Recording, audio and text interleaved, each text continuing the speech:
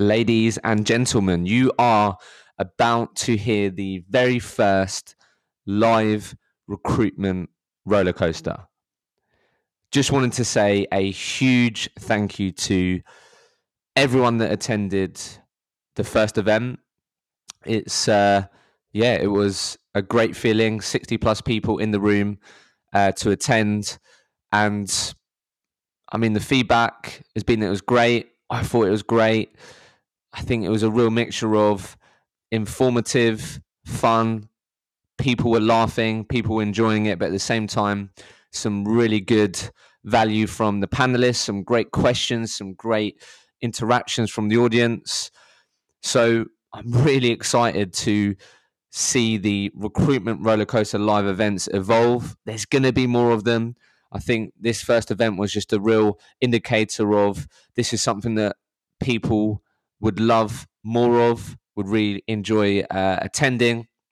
So we're definitely going to make that happen. I'm really pleased with the audio and how it's came out. I was slightly worried on the quality, but I'm really pleased with it. You can pretty much hear all of the questions from the audience, but if you can't hear it crystal clear, I apologize. But I think overall, I'm really pleased with the audio of the event. So I just wanted to say, if you enjoy this episode, I would love to hear from you. I would love to see you share the Recruitment Rollercoaster Live event, because that's just going to enable it to reach more people. And it's just going to mean that when we start planning for the next one, that it just helps us understand what people enjoyed, what people would want more of, etc. So the next event is going to be even more on point. It's going to be bigger. It's going to be better. So if you do enjoy this episode, you listen to it, I would love you to share a post on what you thought was great about it, what you learned. And when you do that, use the hashtag Recruitment Rollercoaster Live. And you can do that all over LinkedIn. So look, I'll let you enjoy the episode. Feedback is very much welcome. I hope you enjoy it, and you'll hear off me very soon. So, let me stand over here. I just firstly wanted to say thank you so much for all of you coming. It means a lot. How I just wanted to kick this off is firstly ask, who's travelled the furthest today? Who reckons they've travelled quite far? Liz? Where? Hertfordshire, who can beat that? Derby, that's fucking far. Greg? So wait, is Derby further or... Is it? Who can beat that? Japan, mate, no. Huh? Dublin? Can anyone top Dublin? Mate, fair fucking play. Yeah, that's a t-shirt for you. Right. The next question... Just to kick this off, I actually got recommended to ask this by one of the hunting guys. Shout out, whoever gets the closest or gets this right gets a t-shirt. First one, the question is, what do you think is the average tenure in each company for someone with the title recruitment consultant? Woo! What do you reckon? 6 months. 18 months? No. 4? No. Not 5? No. 3 years? Oh, fucking hell, yeah, no. Wait, so 9? 15 months? It's 13 months. There's a t-shirt for you. Cool. So, where I'm going to start before we have a really good chat with the panellists is I just want to give you a bit of insight into how the hell we've got to this point and all of us sitting in this room. So I'm just going to give you a quick story about the podcast and how it got to this point. So I'm going to have to click the space button here. So Some of you may not know that I actually started it as a blog. It was called the Recruitment Rollercoaster, and I started that when I was in recruitment because I had a real tough first year, and how I got sold recruitment was obviously the typical six figures, Ibiza trip, Rolex, etc. That didn't happen, and I thought, hang on a minute. I basically got exposed to a lot of CVs that had recruitment consultant on 3 months, 2 months, 4 months, etc. because one of the clients I recruited for. And I was really curious about this, and I thought a big reason for that was how people sold recruitment was they just spoke about the good bits, right? They didn't talk about getting told to F off every single day. They didn't get told about the cold calling. They didn't get told about the actual rejection that comes with it and the tough times, right? So I don't know exactly why, but I just decided to start sharing my experience of having really difficult times, but slowly but surely started to get better and better in recruitment. Started that in 2017, and it was the Recruitment Rollercoaster blog. So I then actually turned that into a podcast. I used to commute an hour to work every single day, and I listened to podcasts religiously. And the ones that I did listen to, I didn't enjoy. I thought they were rubbish. And by this point, I had quite a few recruiters contributing to the blog, sharing their experiences. And I thought, hang on a minute, what recruiter does not enjoy talking about themselves? Let's see if they'd be open to doing a podcast. This was the first logo that one of my good friends made, and I started the podcast in March 2018. So I started it, that's my bedroom in Eastbourne. I started by recording these episodes on my iPhone, in my bedroom, after work, working in recruitment. That's how I started it. I can't believe that I slept in a single bed until I was about 25 years old. It's fucking mental. So, at the beginning, hardly anyone listened at the beginning, quite frankly. You can see there, minimal engagement compared to where it is now. It was all a process. I was getting 20, 30 listens per episode. But slowly but surely, as you know, these things take time. You have to have patience. And it started to gain more traction when I moved to London, and I joined a business called Hoxo Media, who really supported my vision with the podcast, really helped me elevate it. They invested in me, they invested in the equipment, they even had a studio in their office, and that was where I really started to take it to the next level, and they really helped me do that. By this point, it was starting to reach more and more people. It's reaching well over 10,000 people a month now, which is absolutely amazing, and it's continued to snowball. And a big part of that has been with the guys at the back, Hunted. 4 months ago, I started my own business, and I really wanted to use the podcast as a real vehicle to help me in my business, but also to do more with it. I was really motivated to do more with it, and I wanted the right partner. I was saying to one of the guys earlier that it is a bit weird now doing an advert on a podcast. Like, it is a bit weird. However, there's no way that I would have just took money off anyone, because if I didn't believe in what I was talking about, if I didn't believe in the people behind the product that I was talking about or the service, there's just no way I was going to do that. So Hunted were at the top of my list to partner with. And when I met the guys, when I met James, Guy and Tom Wish from Hunted, I really felt like they were the perfect partner. They supported my vision. They wanted to continue giving as much value as possible to the recruiters in the industry. So I've always wanted to do an event. I've always wanted to do an event, and Hunted have made that a lot easier for me to make this happen. They really supported me, and here we are today, right? It is mental that sold 60 tickets, first time I'm doing it. I didn't know how big to go, if I'm honest. I didn't want to be cocky and be like, yeah, everyone would love to come to this. So hopefully after today, if you all enjoy it, next time will be bigger and better, and we can do more of this sort of stuff, which is really exciting. So before I get the panelists on, all I wanted to say very quickly, if you share anything today, use that hashtag. Let's try and make as many people see it as possible. Let's make people feel like they're missing out. FOMO is real. Let's make people feel that. And also, feel free to take a picture at the back. So the guys at Hunted, you may have seen the cutout there. What I didn't realise until a guy pointed that out to me was, so I'm quite open with how much I build in my first year, which is 24K, it's fuck all. And I definitely build more than that in my second year.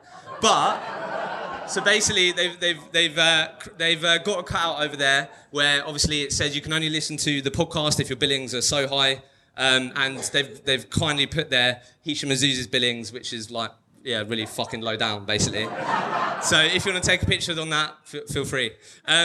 So, panelists, come and join me. Let's do this.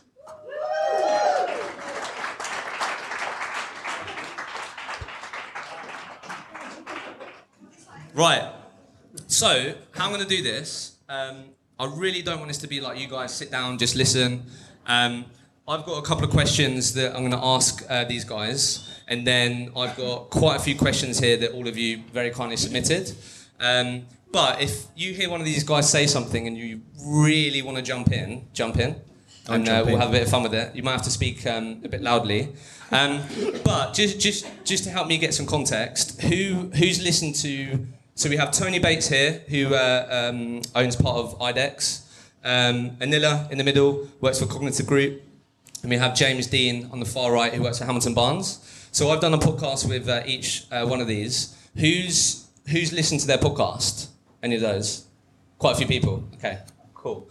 So let's just bear that in mind for you guys when you're talking. Don't be nervous, it's fine. So I think, look, we wanted to have a bit of a theme for this event. The theme was the state of recruitment in 2019. So I think it would be a great place to start. How, you guys here, how do you feel 2019, has it been better or worse for you in terms of billings, in terms of how you found the market, but overall, how have you found 2019 compared to 2018? Let's start there. Hello. First of all, I'd like to thank Hisham for giving recruiters an opportunity to promote the good stuff that we do. I think there's a lot of recruitment bashing out there, and I think Hisham's been brilliant for allowing us to talk about the good things that we do, which is a lot. So a round of applause and say thank you for Hisham. Cheers. Thank you, mate. Thank you. So the state of recruitment in 2019, I've worked in recruitment for 15 years. I've never been happier, prouder to work in recruitment, and I genuinely mean that. I think it's now seen as a profession for the first time. I think for years we've had people talking about the bad practices and the things badly that happen, which they do. But I think if you look at 2 years ago, we wouldn't have filled out a room of recruiters at 6:30 on an evening trying to develop themselves personally. And I think the fact that you guys are here to develop shows that recruitment is right at its peak at the moment. And I think in terms of the industry that we are in, and everyone trying to develop, that's the best it's ever been. But also I think the respect that we have from clients and companies of what we do, how we do it, and the importance of recruitment for their business to be successful is at the height that it's ever been in the 15 years I've worked in recruitment. So for me, it's the most exciting time to be in recruitment, and it's much better than it's ever been, and it's only going to get better as we view it as a profession with people like yourself and us promoting the good things that we do on a daily basis. And how's that translated into money? That's such a recruitment question. It's true though. Like, I think that's great. But how has it? Well, we're not making any money. We're having a good time, you know. We're about 30% up on last year. 30% up. That's great. 30% up with the same headcount. So you know we are up in terms of, and also you know we're making more money, but it's not all about money, Hisham. Okay. I just wanted to make that Hence clear. these cheap ticket prices. It's more about, you know. No, thank you. I'm going to disagree on that one a little bit. I do think money's really important. I can only speak to the US market, but for me, the biggest change that I've seen is I used to see a lot of really average or subpar recruiters do quite well in the UK market, and it was just kind of like, recruiters are like, you salespeople, whatever, no one cares about them. And now I'm seeing some people be taken really, really seriously because they're differentiating themselves in the market. And they're doing things out of the box, like podcasts and just other things. Lots of videos on LinkedIn. I do them too. But, you know, it means something, and I actually see people taking their job title quite seriously, whereas before it was just like, I'm going to do this for 2 years, make some money, and get into something real, like property. Okay. I mean, you know what I mean? Like, fuck off. It's all sales. Are we allowed to curse? Yeah, of course. Okay, sorry. But that was the biggest thing for me. I feel like people are taking themselves more seriously. And then, obviously, you've been on an interesting journey. So how long have you been in your role now? I just started with a new company about 4 or 5 months ago. Yeah. And then before that, you wasn't doing the American market, was you? Yeah, so I was with a different company before that, and it was nothing to do with the company necessarily, but I wasn't doing anything individually about like how I differentiate myself. Sure. I was really nervous to do that, and I felt like the business would be like, is that making money? I'm like, well, give it a minute. Like, it takes a little while to get people to let, you know what I mean? And so I didn't, because I was nervous that no one would pay attention to it or just be like, oh, you're such a loser, like, fuck off, no one wants to see you on screen. So then for you, how, obviously, you're 4 months in, Yeah. how have you found it, obviously, from where you was last year, billions-wise, like, have you been in, like, has that increased? How have you found that? I mean, it's unbelievable, and I don't want to like, oh, I'm so great, but literally I've had so many clients come back and be like, really love your video. Even ones where you can ask the guy who shoots my videos. He was like, you made it up as you talked. We just kept reshooting, and every time you said something different, it was so hard to weave together your video. And clients are like, oh, I love that. That's great advice. Like, just today I did a video on how to get the best out of your recruitment relationship. So with your recruiter, what's the best way to communicate with them so that you get the most out of that relationship? And I've had 6 clients like looking at my phone come back saying, oh, I love that, and I'm actually going to share that to my network, which is amazing. So yeah, well done. That's great. James Dean. How? Hello. So I think obviously you won big. No, I was going to say big. I was going to say the Big Biller Award, but I was going to say obviously you was top biller in your company, right? So best year for you, and was that like obviously 2018 then, or was that? Yeah. So our financial year runs to May. So that was the 18-19 year. Yeah. So the 19-20 year. For me, well, I'd say 2019 in general, it's been my best year in recruitment from a billions perspective for the first half of the year. I've moved into more of like a management role as such, so that's like billions a little bit less of a priority, I guess. So then why any sort of straight to it in terms of clearly one of your best years? Yeah. Any key things there as to why you think that is compared to last year? Like did anything really click, etc. that you think's really impacted? Yeah, I think there's a few things. I've been doing the space for like 3 years at a previous company, nearly 5 years at Mountain Barnes. So I think it's like a build-up of all these clients, customers. Sure. Always the same market as well? Chopping and changing, but yeah, pretty much. And then the last year in particular, I think it was just a bit of a snowball effect, a bit of everything. I was really knuckled down as well. I was doubled down on like personal development, working longer hours, putting the effort in, but just focusing a bit more on life, to be honest. Like, mindset. Massively mindset, yeah. Good work. Cool. So, positives, Tony, recruitment is at the peak. Biggest challenges? Biggest For challenges recruiters in recruitment? 2019. Biggest That's- challenges that's for gonna- recruiters that's in gonna take a 2019. while. Well, I think I read a book recently, which is the legacy book about the New Zealand, the All Blacks. So the All Blacks are the most successful rugby team ever, or successful sporting team ever, 80% win record. And what they do is every year they say that when you're at the top of your game, you change it. Nice. Which I love, which I think, and the same for recruiters. If you have your top year, which is amazing, don't do the same things, change and do something better, do something different. So I think that the biggest challenge is to keep evolving when you're doing well, not get carried away your own sense of importance. Everyone in this room has met a guy and worked with a guy or a girl who's done really well and turned into an absolute twat. So Such a great point. well, it is, James isn't it? Dean, top biller And award. this is why I veer away from the money things. It's not just about money. It's about Sure. are you doing the right things by your client? Are you doing the right things? Are you doing the right things when people aren't watching in the room? So the biggest challenge I think is making sure you still evolve and making sure you keep being that person you were when you came into recruitment and not letting money change you and thinking that you're better than anybody else, because you're not. If you make more money, you're better if you do the right things and make sure you provide a service to your clients and your candidates and make everyone better that works with you. So Love that, mate. in answer to your question, I think the biggest challenge is keeping real, because it's difficult when you start earning money, but also to keep developing and keep evolving you as an individual and who you are. Really like that, mate. Anila?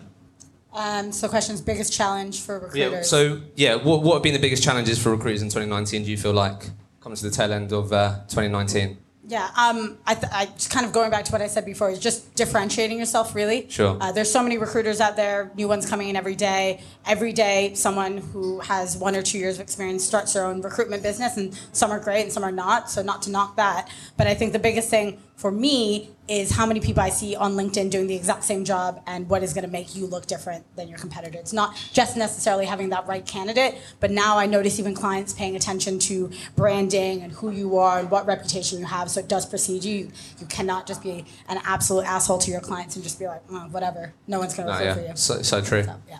Do you still say, though, that you're a specialist recruiter? Every day. I don't. I hate Really? that. Yeah, I really, sorry. No offense. That was just a joke. Fairs. Just... Because I think someone actually... Doesn't everyone say that? Yeah, sure. I think someone submitted the question. I haven't got it on here because we picked out a few, but I just remember the question really clear. It was like, everyone says they have a USP, but like, what the fuck do you mean? Like, do you actually have a USP? What is it? What are you talking about when you say you have a USP? Do you know what I mean? So I think it's an interesting point, isn't it? That obviously the market's very saturated and it's easy to say you're a specialist, you do just this, which is part of it, but what is your USP? I think not just necessarily aligning to the brand you work for, but what is your brand. I remember walking away from a recruitment business that I worked for before because the brand was really, really changing. And I was like, if I continue working for this business, everyone will just remember me as blank from blank. And so Sure. I walked away and I wanted to have my own thing. And obviously it's taken a few years to figure that out. But And obviously videos have been big for you on that, yeah? Yeah. That you found? Cool. yeah, I think so. James, I know we went off a little tangent there, but for you, what do you think has been, obviously you manage a team now, you see it in people, biggest challenges for recruiters this year, 2019, what do you think? I think maybe 2 years ago or 18 months ago, the in-house recruitment teams would usually be more of a facilitator role, whereas now we're finding like talent teams. There's a company like Talent 4, I think they're called, if anyone wants to hear from there. They're So very you're talking much... about different evolution of actually recruitment models. Yeah, 100%. Whereas before you would just compete against agencies and like in-house recruiters, whereas now it's like they're both. They're like morphed into one. And you have in-house teams via, with the same ambition and drive as like a lot of like 360 consultants who would have the tenacity as such. That's what I've found personally. Have you come up against that quite a lot in your market? Yeah, it's a model that we use as well. Like we have Really? a couple of on-site guys. Yeah. Has anyone else come up against that quite a lot in this year? That they're dealing with clients that have gone down, they're engaging with people that have an embedded model or whatever. Has anyone found that? Really? That's interesting. So I get, obviously that's exciting at the same time though, right? That people really trying to evolve how they solve problems. I guess, how do you combat that? Do you know what I mean? Like, what are the things that, when someone says, well, actually, James, we're using Talentful, what's the objection, mate?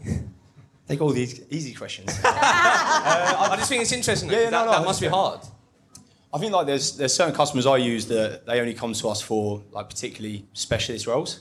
No, like the area we recruit in. Sure. So that's like a small percentage of the roles. They won't come to us for 95% of the roles. It'll be the small 5%. Fair enough. And that's where we can add the most value. So we're not necessarily looking to do all of the recruitment. It's just a small area that we really own the part that you know that you can really back and add the most value around. Yeah, and really That's back a good yourself on that and deliver. Cool. Can I just step in? I think it'd be naive for us, if we're talking about the biggest challenges, not to talk about the economic backdrop that is Brexit and all that. Here he is. So, He said the word. Take a drink. He said the word. Let's all just ignore it. So I think the biggest challenge is going to be the economic backdrop and the things that you do now to build and make sure you overcome that. So we established ourselves in the last recession, which no one would have been working at that point in this room, but I was.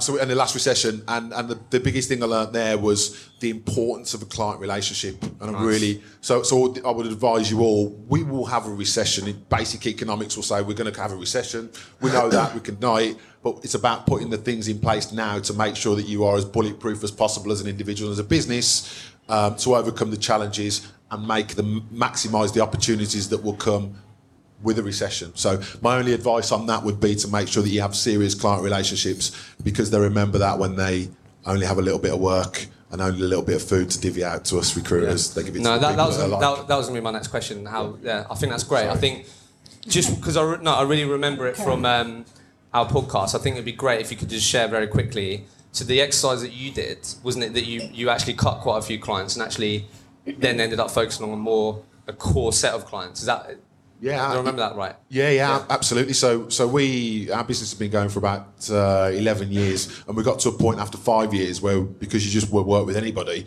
we had loads of clients, and you end up doing the wrong thing, and everyone you spoke to as a candidate was from someone you worked with at some point. We had lots of PSLs from people that weren't giving us any work. So it was a piss poor PSL. So we kind of just wrote to people and said, look, we don't want to work with you anymore. And when we kind of got to the point where we decided who we work with, rather than going around feeling sorry for ourselves, thinking about, will you work with us? And we kind of said, right, we want to work with you. And we kind of flipped it and decided who we wanted to work with, as opposed to going around and begging for people to give us business. And we just work with very few clients, get really close to them, understand them, and do more business with less clients. But also from a moral point of view, you only then headhunt from people you're not working with, which makes you sleep at night as a recruiter.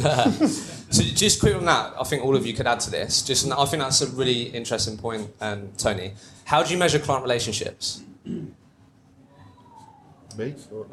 Well, I think it's two ways. So obviously billing's incredibly important. How much money are you getting out of it? But one of the things that we've done in our business is not necessarily how many new clients we bring on, but the depth, inch wide, mile deep kind of thing with each of our clients. So we'll look at any account that's like 50,000 a year and say, what do we need to do to bring it to 100,000? And we've actually sat in a room of like managers and senior managers and had a discussion about what we need to do, what's going to differentiate us. And I know this is really cheesy to say, but like I have an HR woman that loves cat memes. Like she loves them, okay? And I send them to her every time, and she laughs. She goes, oh, haha, you remember. I mean, she absolutely hates me, never gives me roles. And then one day the floodgates open, and she's like, oh, by the way, we're upgrading to D365, and I knew that was going to be a massive project, and all of that. She remembered that. And I know it seems a little cliche to say like, oh, build relationships, but you actually have to, because the amount of recruiters that are going to enter the market and the amount the recruitment industry is actually going to grow into $1 trillion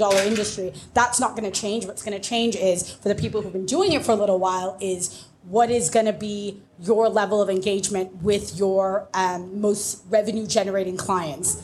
And when it comes to exactly what Tony said, when it does come to recession time, anyone who's in IT, I'm in IT, so I'm slightly biased, and still have a little bit of money left over for recruitment, they're going to pick 1, 2, depending on the industry, max 5 people that they give those roles out to. You want to be one of those 5. How are you going to differentiate yourself? Doesn't matter if they're giving you money now, it'll pay off in the long run. James, I think, why I think a lot of people like your podcast was you really broke down the business development piece and these types of things. So obviously the sort of expanding accounts, growing accounts, obviously relationship driven. So I guess from your perspective, how have you got better at measuring these people actually do value what I do, etc.? How have you measured your client relationships that have clearly led to more success? I think, first of all, the main reason people like my podcast is because it made them feel a lot better about their first year in recruitment. For radio. Build a big fat zero. Yeah. Jesus Christ. So a few of the guys at the back, they work on my team. Wave everyone. Like James, for example, has just already outbilled me in my first 2 years in recruitment. He's only been doing it for 5 months. So no, but to answer your question, I think one of the big things I do is, like, rather than just look at an account as, you've got a single point of contact, look at who are the other key stakeholders in the business, try and map them out, try and get in front of them. One thing I've done quite a good job on, like I mentioned in the podcast, is involving a lot of my customers on the journey of me becoming top biller or me growing a team. And from there, they've introduced me to other stakeholders in the business. So I've managed to grow out some pretty big, FTSE 100 names, big companies in our space, big employers in our industry from that. And that's just been mainly involving them in the journey. I'd say to measure the success is how many customers you're working with at that particular company, how many point of contacts, if there's a support team, implementation team, design team, for example, how can you deliver to all of those? And then internal recruitment. So it's not just based on revenue. Sure. I think that's great, and I think remember you telling me, Tony, as well, just to wrap that up, that you actually have parts of your team dedicated to building relationships with certain people and stakeholders in the business, and that's like their job, just to make sure that they're on side. They're the people that I'm focused on. Is that right? Correct. Yeah. Yeah. So I think that's really interesting. Yeah. So back to your earlier point, Tony. What else would we be doing, do you think, to make recruitment a career choice? How do we do that? I think, we are doing that in itself this evening, I think. So I think, how we get bashed all the time, don't we, recruiters? And that's a really historic thing because the profession is so much better now. And the poor practice, actually, if you just throw CVs around the market, it's really hard to be successful now. It really is because of the value on client relationships. 3 or 4 years ago, you could send out 50 CVs a week. I'm sure companies still do that, which is crazy. And you'd make 100, 150 grand a year. You cannot do that now. So actually, profession, you have to be good now. You have to have good client relationships. So I think what we can do to make it more marketable is talk about the good things that we're doing and talking about the data, the statistical analysis of things that we've done to improve businesses. One of our stats is that 94% of our placements are still there after 2 years. That for us is a great stat that we're talking about, where we can genuinely say not only are we putting people into the business, they're adding value and they're staying there for a few years. So understand the analysis for your clients. If they've given you 10 jobs and you've filled 8 of them, you've got an 80% fill rate. You've got 94% of the people that have been there 2 or 3 years. Promote the statistical analysis that you've got that you can demonstrate where you've genuinely improved your clients, and start promoting ourselves, and don't be too shy about taking pride in making candidates and clients better, and just make sure that we're promoting stuff like this where, as I say, I can't believe that people are here to personally develop this evening. It's brilliant to see. So I think what we can do to promote it is do what we're doing now and continue to try and improve and talk about it and shout about it when we're doing our branding exercises online. Just a quick one, just because, sorry to pick on you, mate. You're the only one that has kids. Yeah. Would you tell your kids to go into recruitment? What a great question. No, I absolutely would, but I wouldn't do it if they only wanted to join it for money, because I think that inspires the wrong behaviours. So if they wanted to go into it because they wanted to add value to individuals and add value to businesses, absolutely I would. Talk to them about it. Well, I've had the young lad on the phones, yeah. So no. Not that How old is he? He's 2. But he's got a great work ethic. That's all that matters nowadays, isn't it? So yeah, I absolutely would. I think it's a profession now, and I'm fiercely proud of being a recruiter. And I'm the oldest person in the room. I've been in the recruitment for many years, and I've seen lots of cycles in recruitment, more cycles than all you lot. You meant to say you don't look it. But absolutely. You don't look it. Thank you. I was waiting for that. There's one person at least. But in terms of at the moment, it's absolutely pinnacle. I really do, because we are becoming a profession, because we care about what we do and how we do it. We are becoming a profession. We need to talk about it as a profession. And keep promoting. And if people don't want to work with us or understand the value that we give, then tell them to piss off, and we'll go and work with someone else where we can add value, and that business will be better for working with us. So be proud of what you do as you are, and we are a profession, and we will make the industry better as years go on by working collaboratively together. Just to add on that, I think that one of the big problems I find anyway is I wouldn't have lasted at most recruitment companies. So there's hundreds of thousands of James Deans out there that could have gone on to have a relatively successful career in recruitment. But because the business owners look for results straight away, they're hiring, firing, they'll hire 50 grads with the view that maybe 5 or 10 of them will survive. That then leaves a bad onus on the entire industry. So then you meet people... I could not agree more. I think totally. And I think just to add to that, it's happened a few times on the podcast where, did any of you end up at these weird assessment centres where you've got to sell your mate and then you've got to sell a pen? And that's how I got the job, That's how I got my job. Yeah, exactly. And then it's like, okay. Yeah. Well, I heard of one where you had to actually pretend to be a chicken. Has anyone heard that one? It's genuinely an IT recruitment firm. Where this is when I first started recruitment. Right, go up there and pretend to be a chicken. And people were doing it, and you go, so that's how far recruitment has come. Yeah. At least we've got a decent interview process, or most firms have now. I like that. But throw that question in next time you're hiring and see what happens. Come on, James. I think as well, it's all about you can earn 100 grand a year and have a Rolex and do all these nice things. But when you actually talk about the value and how what you're actually going to do and the career that can come from it, I think that's going to encourage a lot more people. Whereas at the moment, you can earn 100 grand in your first year, which is, I don't know, it might be true, but as far as I've seen, it isn't. And a lot of people don't care about that anymore. Gen Z, millennials, they're not interested in that. They want recognition. They want to progress in life. Sure. Which isn't being promoted. Recruitment's, like the Twitter account, Recruitment Wanker and stuff like that. Yeah. You've witnessed that, frankly. Where people cut their ties, they do their first deal, and it's all about buying a Rolex and all that kind of stuff. Does that still happen? Oh, Yes. yeah, absolutely. Absolutely. That's all I knew when I started in recruitment. Nothing else. Anything to add before I ask one more question?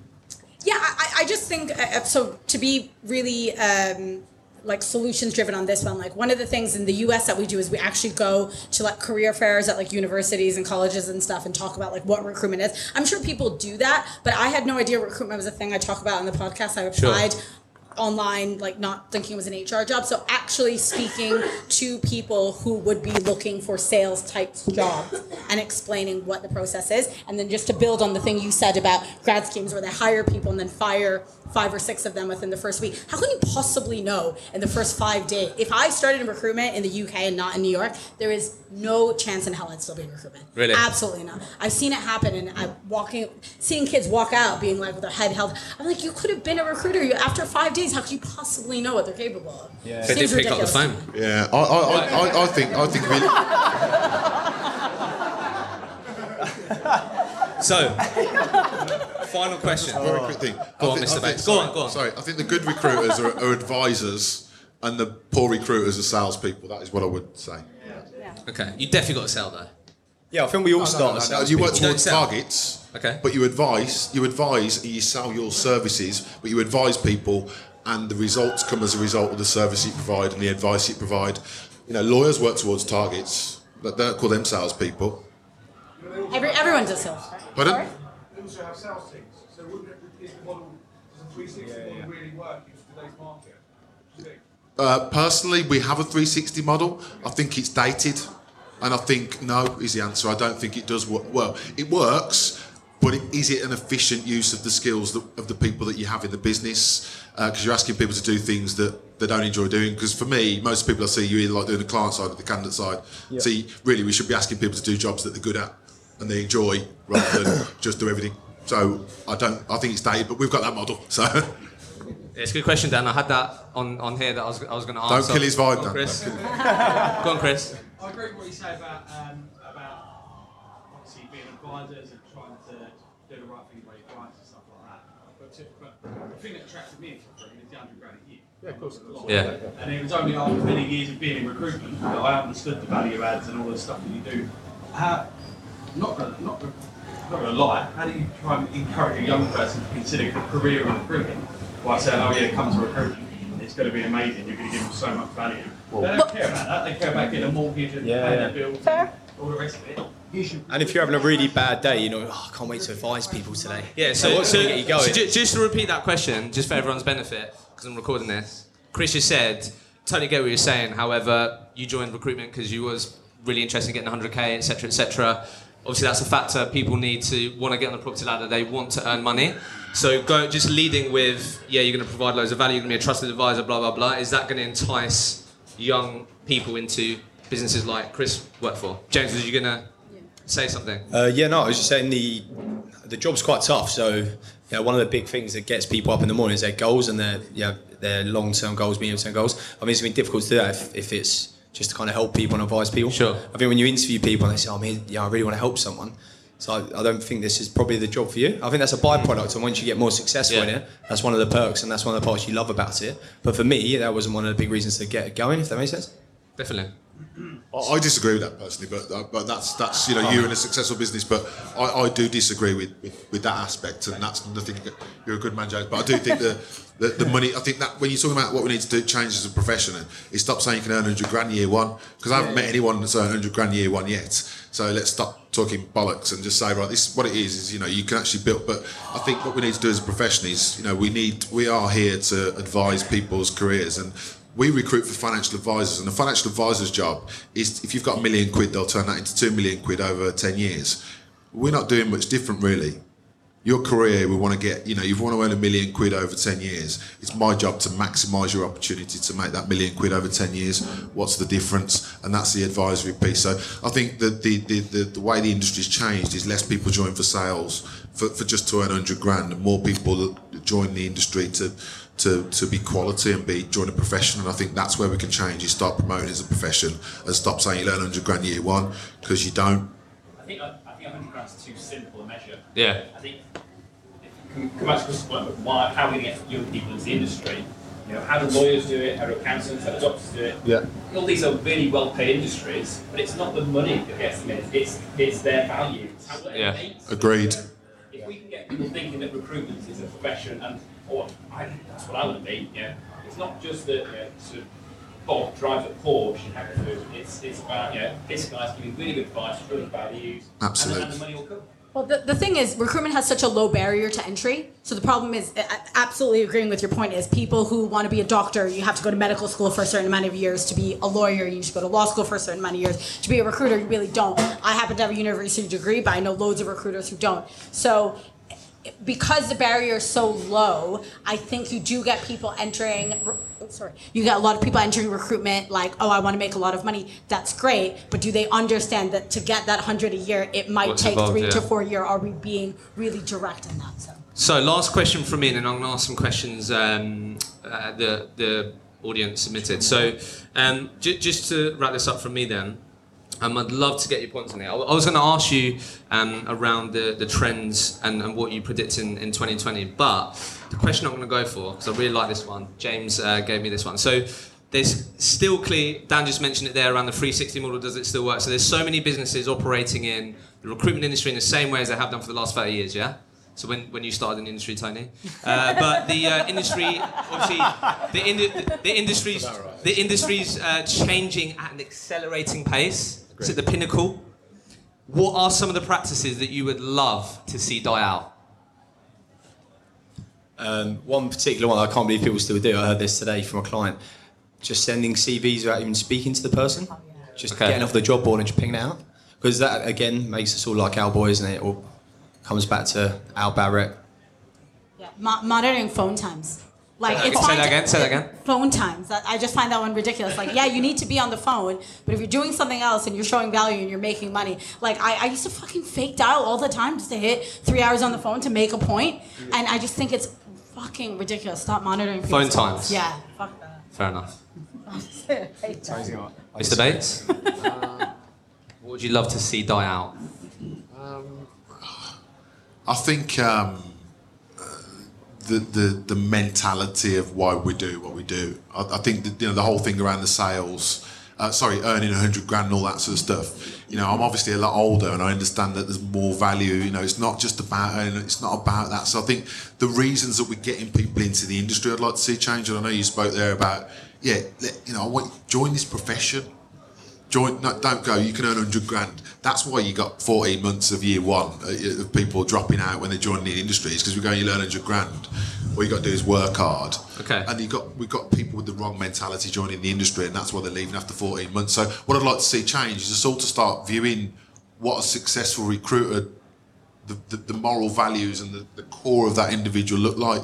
Because often it's not that they just want to earn 100 grand. It's often that they've got real quality. They continually push themselves. They've got high. Sorry, am I keeping you? No. Sorry, I'm just. They got sorry. a high. Sorry, mate. Anyway, that's fine. Sorry, mate. I didn't mean to do that. Sorry. Really sorry, mate. Sorry. This is leading quite nicely. Really sorry about that, mate. This question was from Simon Jobson. So this is all linked to this, what we're talking about. Obviously, you all manage teams. Anila, you've hired quite a few people recently with experiences, likewise James.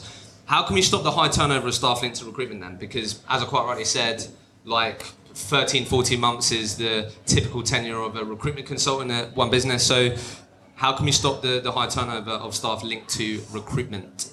I think we need to lower the bar and set realistic expectations. Because just while we say, you're going to earn 100 grand, we also expect people to bill a substantial amount in their first year. Yeah. And this isn't every company. This is a lot of IT boiler room companies. But I think lowering the bar, that would help. Don't hire as many people. So rather than hiring 10 grads, just take on 2 and double down on those people and spend a lot more time on them and help them develop, rather than just doing a bit of a slap-happy approach across 10 of them. Well, I know obviously you said to me personally that there's been a few people that have taken a while to really for it to click, and when it has clicked, it's been great. Mm-hmm. Anything on that you know that you really had to, things that you had to do to really help them through that process to the point where they're now billing really well, whatever, that you picked up on? Pull a lot of hair out. It's quite hard moving into a manager role, especially being a 360 consultant, winning top biller. and then all of a sudden you're giving them the responsibility for a lot of the work that you used to do. But it's just trusting them, I think, and just letting them know that they trust you. Just give the belief into them, and just make sure that they're aware that they're not going to get sacked if they have a bad month, or you're not going to get rid of them if they're having a bad time. And then when they need support, if they're getting loads of offers rejected, don't just bollock them. Sit down with them. Why was that offer rejected? How can we improve that? Where can we add more value? And then just coaching them, just being there for them, being a mentor, being a coach. Nice. I disagree with that slightly. Brilliant. Talk to me.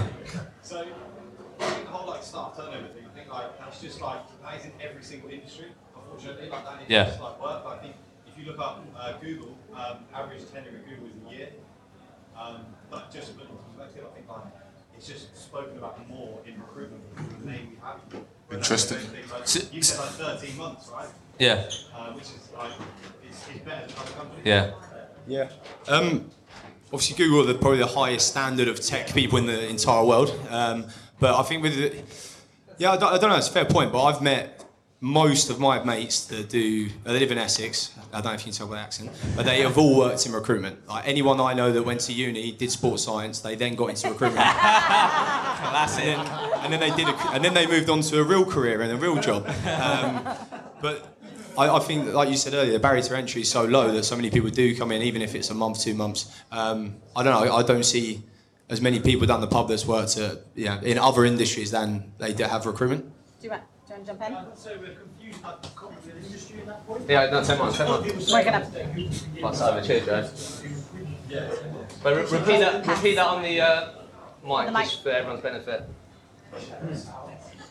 No, I'll come over. I just want to say, we're confusing a company with an industry. So people stay in recruitment as an industry for 13 months, whereas they might only stay at Google for a year because they might go on to a different company but doing the same job. Whereas a lot of recruiters will do 13 months and they'll go and do something completely else. So that ruins the industry rather than the company. We're not a company, we're all loads of companies. Yeah, but the other thing I was going to say is that we've been talking about the industry as this homogenous thing that they're all the same. Like I know Tony's business, it's a good business, it's got a lot of people working there.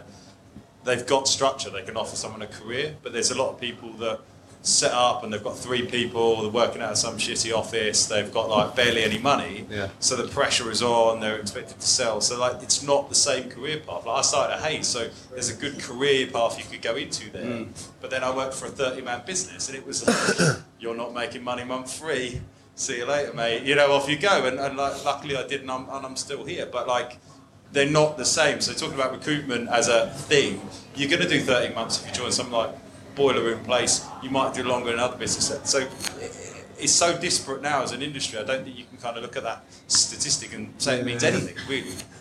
Just that we should be better at looking after people when they come in, because I think that's right. Doubling down on 2 people rather than 10 is absolutely the right approach. Thanks for sharing, mate. Hello, Alex. I'll just add to that. If you start there, mate, get into a WeWork, mate. That'll solve all your problems, won't it? Fucking hell. I have to ask this question, just because it literally is the most common thing I get asked about for me to ask people. I mean, I found it really difficult, business development. So Charlotte Mitchell asked, how do I develop my client base? What is the best BD advice that you could give? Sounds really basic, but it's a fucking difficult part of the job. So what's your sort of go-to advice there in terms of what you constantly tell your guys or on the BD piece? The biggest biller we had at Frank Group, who's now an executive director now, did all of his BD through candidates. So it kind of ties back into that whole is recruitment still 360 model. He only spoke to candidates about what was going on, what projects were failing, who was hiring and firing, and he never made a single client call until he knew exactly who was pitching in. And he billed 500 or 600K in his first year of recruitment. That's not made up. I'm still friends with him to this day, and he works at Frank Group. And so my biggest thing, and that's the motto I've always followed. Double down on candidates. You have to speak Flip to candidates. candidates, yeah. They are the people who are going to give you the info. If you make good friends with someone, I still have a candidate to this day I've placed now 5 times, and she will give me names of companies who are hiring, recruiters who've reached out to her, which clients I have, and that's where I get half of my intel from. So I think it works. Nice. James? Yeah, I think that's huge. I had a guy call me last Thursday, said he was down the pub and someone recommended me, and he was a candidate I placed 2.5 years ago, but because I went above and beyond, really looked after him and wasn't a typical recruiter, that was the exact words he used, that he then, when he was looking, when his friend was looking to hire someone, he said, you need to speak to James Dean.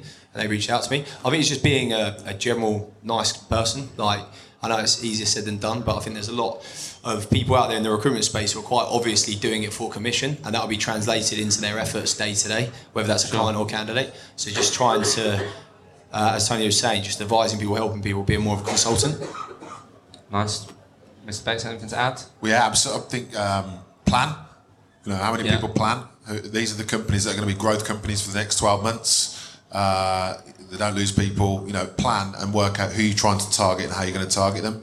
I know we talk about, you know, phone and that sort of stuff, but again, it's changed, hasn't it? So if there's an individual you're trying to target, comment on the stuff on LinkedIn, all the usual stuff. But I think the most important advice I give to anyone with BD is plan, and then actually apply that plan. A lot of people just pick up the phone and shoot blind. You know, these should be right. These are the 3 companies I'm trying to get in with this month because they'll spend that much money, and that's how much recruitment spend I want to take of that. Plan it, and then you know, adopt that strategy. So I'm going to ask one more question, then I'll open it up to you guys, and I'll come around with a mic. So back to Dan's question, really, and also Joe pretty much put this. Joe Head. Sorry, let me just get this. So I think, knowing your business, Tony, be interested to get your thoughts. So Joe Head put, look, will there be a place for agency recruitment in the future? Will the current state of the economy, will there be more businesses phasing out on an external model and bring in more internal recruitment models? Obviously, James, you touched on it earlier, etc. Like, how do you feel about that? They're always going to try that. I think in the US particularly, there's more of an internal recruitment function than there is in the UK, and they're really specialist, so they'll have like an IT internal recruiter, an HR internal recruiter, and stuff like that. So I think that's going to naturally occur all the time, but in no way do I think agency recruitment will phase out by any means. There's more recruitment agencies in the city of London than there are in the entirety of the United States of America. Right. Yeah, it's facts. I don't know the exact numbers, but I definitely know that's correct. So in no way do I think that'll happen. But just to touch on something we spoke about, which is there's going to be a hybrid model of happening. There will be smart entrepreneurs out there, probably ex-recruiters, that say, I'm going to take a bunch of recruiters, I'm going to do kind of a hybrid RPO type thing. So expect that change to come, but the number one thing that can bring it back to is relationships. If you have a brand, your personal brand, not your business, if you have a relationship with certain clients, they will absolutely come back to you. They will pass your name on, and it doesn't matter if you're employed for a Frank Group, a Hayes, a small business, or by yourself. You'll be able to make placements. So I definitely think agency recruitment's not going anywhere, but I do think there will be a phasing out of sort of like archaic, antiquated business models that just don't have a place in recruitment anymore. And I think you're going to see that in the next 18 to 24 months specifically because of tech. So. Yeah. Anybody else? What are we adding to that? What she just said was spot. Yeah. Same. Really? Thanks, guys. No. Well, I think there'll always be a need, but again, I think how many recruitment businesses are doing the same thing they did 5 years ago? It's embarrassing, really. So again, as I was saying earlier, when you're on the top of your game, evolve and change and develop. So I think companies that don't continually try and be better and move with the times, the economy and tech, yes, they will phase out, but there'll always be a need for good quality recruiters that can genuinely add value to companies to find individuals, but also promote their company brand in a positive manner to the candidates that want to join there. Can I just make an example? People still go into Audi and BMW and speak to a car salesman to buy a car. Okay, my boyfriend's in the audience, he's in property sales. Someone still comes in and speaks to him before they buy a flat. When they've seen the flat online, they can fill out a form, they can check their credit, they can do all of that. So that human contact still absolutely exists. My mom's in banking, she's in investment banking, right? A lot of the work that she does has been automated. But people still want to see someone, and not even face to face, but somebody, a human that they speak to, that they feel comfortable with, that they trust. And your career is everything. That's your livelihood. That's how you support your family, how you pay your mortgage. You think they're going to just trust a bot online to find them a job? No, they're going to want to speak to people that they trust, that they have a relationship and they feel comfortable with. And just to build on that, there's an element of influence in our role. You really don't just call someone and say, do you want this job? Oh, okay, cool, go. There's an element of like selling, influencing, persuading, helping them through the process. Advice. Giving advice. Shout out to Tony. Advice.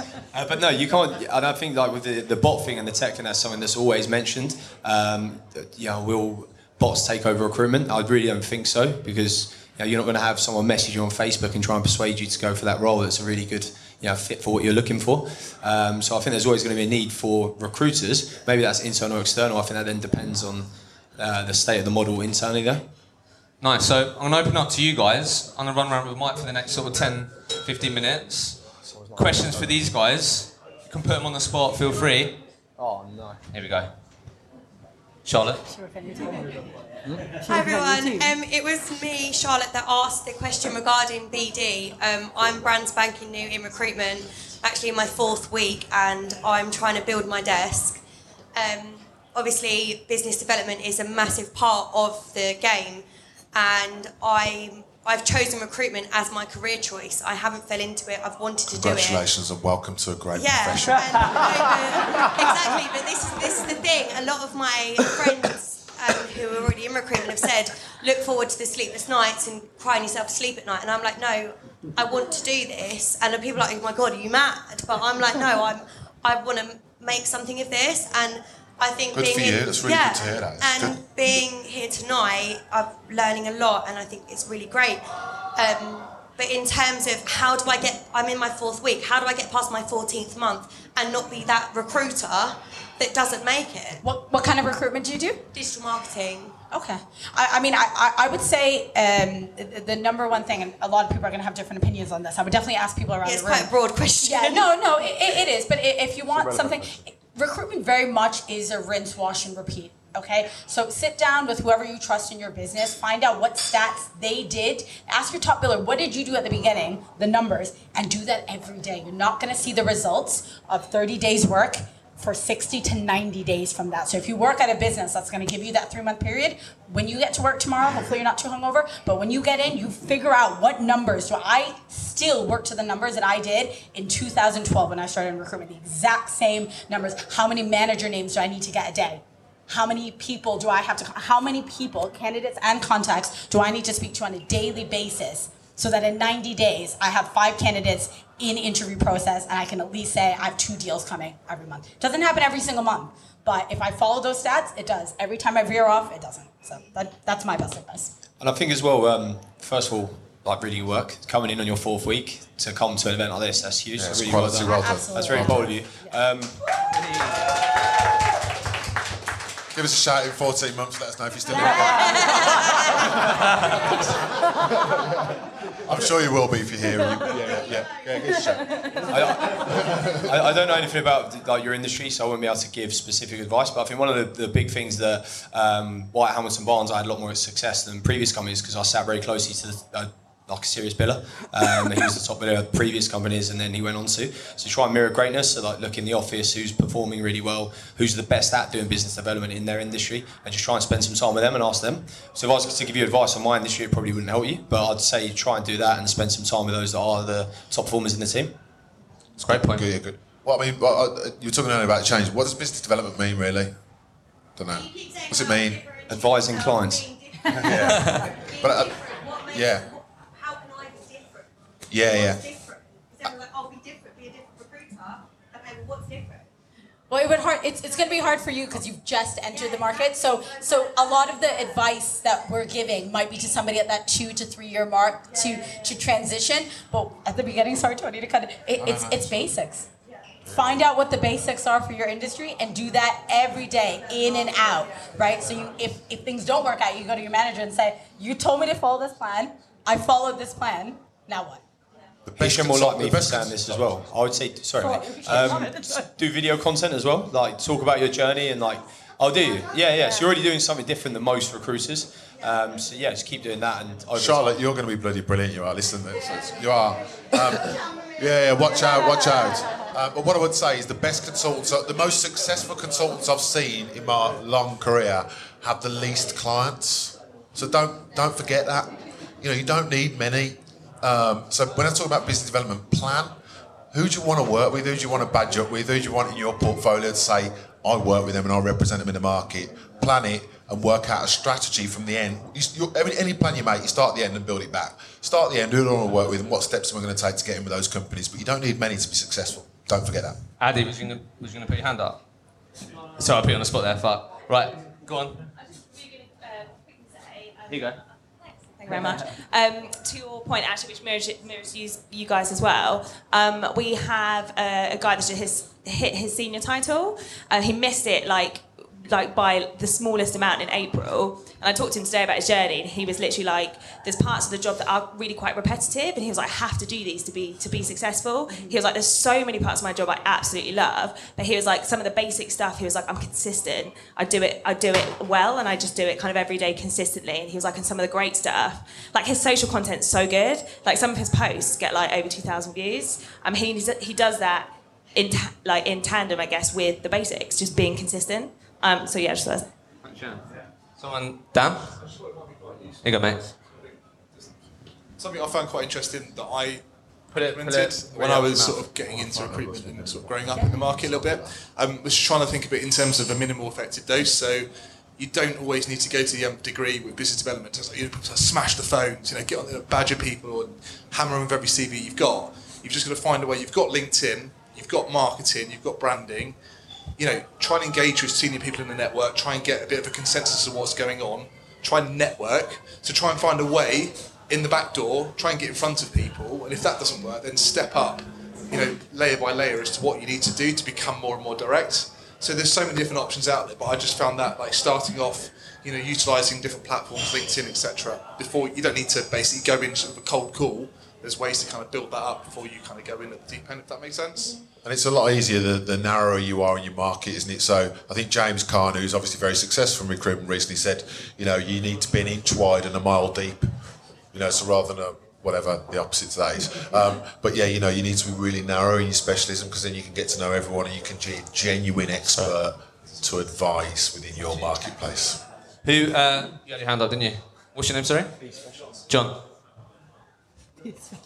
Charlotte, it's just a little thing actually. When I started, I've been doing recruitment.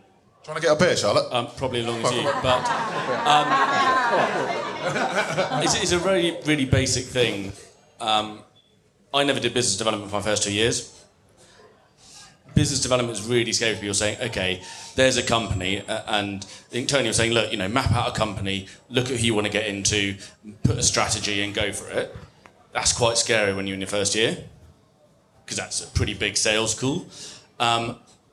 So my simple way, my old boss told me, he said, don't do any business development. Follow up on a reference for every candidate. Yeah. Every single candidate you've got, follow up on 2 references. So you go into the call and you sell your business and say, look, by the way, I need to follow up on reference. This is what we do.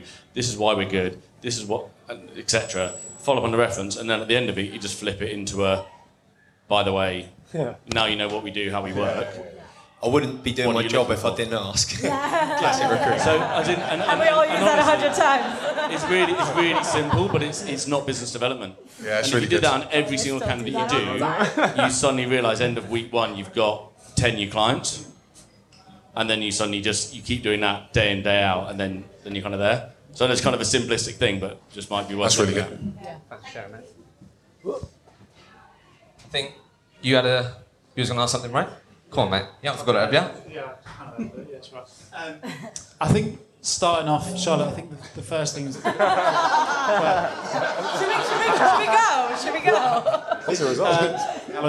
I think sending the right CV the first time to the client, I think, is really important. Not being sucked into just being really keen to send across CVs and getting CVs into your clients' inboxes. It's really bad practice. If you start with the right CV, they'll remember you for that.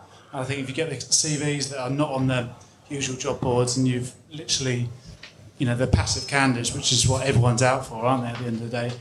If you feed them that right the first time, that is a really good way to create a relationship with a good client that will last. Boom. Here you go. Hiya. Can you hear me? I have a question around inclusion and diversity. So, being a female in recruitment, it's quite nice to look around the room and actually see quite a few other females to come and join us. But I've got a team of 20 and there's 3 girls. Really? So I know it's something that everybody is pushing. I constantly get clients calling me up saying they like working with me, to know that other female candidates can work with a female recruiter and have that sort of comfort. But I want to know what your guys' 1, opinions are on it, and 2, how you either support it, what you've seen in the market? I actually run an all-female team, not on purpose, but I've just recently. Sexist. Anyways, before I was just rudely interrupted by a man. Sorry. I'd just like to say. He's just We're all the same, intimidated. we're all the same. He's just intimidated. Yeah, I know, right? I'm used to it. No, it's funny because that's a topic that I take really seriously, and not for the sake of I want to hire more women because we need more women. Like that's such bullshit. It's about if somebody's good at the job. But really, the biggest thing that I lacked in recruitment was I didn't have other females to look up to that I felt like were doing the same job. We'd have like a director of BD or sales that never was in the room and pop in and be like, "Hi, I'm a female," and I was like, "This is such bullshit." And so the biggest thing is use that to your advantage. You just mentioned that you're using it with your clients, and your clients are like, "Oh, this is so nice. I get a female touch." Whatever you're doing, don't shy away from the fact that you're a female or feel like you need to hide it and be like, we're all the same. No, we're not all the same. We are all different. That's what makes us good at our jobs for specific reasons. So I say double down on that. Absolutely. When you're in a position to hire and someone's like, "Oh, we don't really have any girls in the office." So no, hire them anyways if you want to. Don't hire them because they're a woman. But if you're hiring grads, they don't have any skills anyways. They're coming in a fresh, clean slate. So for me, when you're in that position, go ahead and take advantage of it. And when you're in a position where you're selling it to your clients, then don't be afraid to lean into that femininity. Nice. Guys, how do you support females in your teams, industries, or company? Have you listened to the podcast? As a business, we only have 2 females in the office. They're 2 managers in the business, marketing manager and learning development manager. We're actually now Fantastic. I'll take these questions. No. I'm not afraid of this. I'll take No, but like, we're almost like we're our own worst enemy to a degree because we didn't make a point of it early on. We just hired based on the candidates we interviewed, and we're now at 24. 24, 22 billable consultants, all of which are male. So now we've offered 2 or 3 women over the last 6 or 12 months. 2 from my team, 1 from the other team, and they rejected the role. So when they come in for the interview, they're like, "Are there any women in here?" Like, Did you ask them why they rejected and if it had anything to do with the culture of the business? No. Sorry to interrupt as well on that. If that was the other way around, how would you feel? If you walked into an environment with 24 females, would you be comfortable walking in and sitting in between all of them? Do you want my professional answer? Or? Professional environment, but yeah, question. No, I'd be intimidated, yeah, 100%. Not only because I actually work in a team with all females, pretty much. And yes, it's pretty intimidating. It can have its benefits. He looks really happy though, doesn't he? Really happy. Can't start smiling. It's pretty much the way of my lifetime. Are you recruiting? Or? Yeah.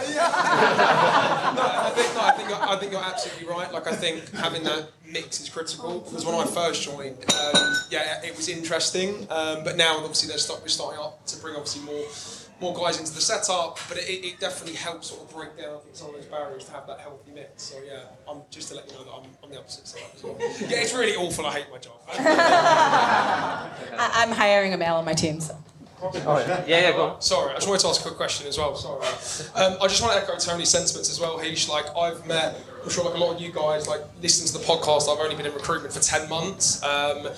And I think it's like anything in life, like being able to share and voice your opinion and a problem really helps. So to actually meet Hashim and James and reach out to these guys and actively like engage with you, I think it's awesome to be able to show that you're not just a persona online, you talk it and you act it. So I appreciate that. So obviously really well done. And just a quick... Go on, Heesh. Round of applause for Hisham, everybody. But no, my question to you guys is, I think one of the most infuriating things I've found since coming to recruitment, I'm sure everyone's had this, is ghosting online. So on LinkedIn, you're messaging clients, they're reading... I mean, LinkedIn have now got this sick thing where you can obviously see when they've read it, which is lovely for everyone to see how disappointed you are. They read it 3 times, they've still not got back to me. So, I know you've mentioned about sort of engagement content and liking more content, but what's some of the tips maybe you guys have got? Because I'm finding it where, people have connected with me, which I think they want to do from a professional perspective and network and engage, but they're still reading it and not getting back to. What are some of those challenges you found in overcome?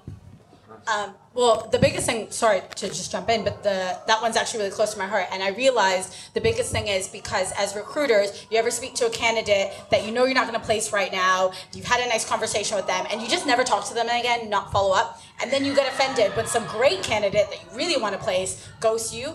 Like, it's a give and take. If you're going to show commitment to every candidate you speak to, I tell people if I can't place them, I say, listen, it's not my speciality. I really don't do this market. I appreciate your time. I can point you in the direction of somebody does, even outside my own agency, because Cognitive, we only do Microsoft recruitment. If an SAP person comes over to me, I usually send them over to somebody who does SAP recruitment. So there you go, Donovan's in the audience. But be accountable to your candidates, because I do think it's not an immediate effect, but you will get less of that because you're building a brand, a personal brand that says, I'm going to follow up with each and every person, and I expect the same. I think as well, you have to take the rough with the smooth a little bit. Like, if everybody replied, then we would all be earning 100 grand our first year and it'd be really easy. It is a tough industry. So you have to think of ways how to differentiate yourself. I get loads of banter in the office because I just Google loads of blogs on how to write this message and how to be witty about this. So you have to think outside the box a little bit, the way you approach it, rather than just writing the standard message. Like, connect with someone, then go, hey, how are you looking? And then they don't reply, you get really frustrated, or you message them and then they connect, and then you ask them straight away for some vacancies. It's just about just differentiating yourself, being a bit different, maybe add a bit of value, message them a bit about market news, and just have general chit chat before you then go in and ask for jobs or however you approach it. Mr. Bates? What was the actual question, sorry? So just in terms of like how you found that, so like how you've overcome that, so say people look obviously so Rejection? Yeah, well, yeah, but predominantly I suppose because LinkedIn is so obviously is pivotal now, like on LinkedIn, so when you're messaging clients or candidates, they're reading your content, they're reading your message, but they're never getting back to you. They're actually, what's the point in having that connection on LinkedIn if they're not engaging with you from a professional aspect? I'm used to speaking and people not listening, so I genuinely. But I think with that, that's just it's you know, I think it's changing your psyche, isn't it, to understand that you're looking at the wrong thing there. I think is my honest answer is I'd be thinking, well, that's one more person that knows who I am now, and I'm going to keep in touch with them. I wouldn't be thinking they haven't come back to me because. Yeah. Listen, that's the job, innit? And they'll come back to me, but I want to make sure that I'm giving advice again. So I'm pushing something to them that's going to help them, and they can come back to me when they want. And I'm not really bothered about people coming back to me. I just want to make sure I'm positively promoting myself and what I do to as many people as possible, so that they come back to me when they're ready. So I'd look at it differently, really. If people don't come back to you, providing what you've told them or informed them is good quality, which I'm sure it is, you know, the way you articulate yourself, they'll come back to you when they're ready. I think that's it, guys. If you have a round of applause for Tony. Right, guys.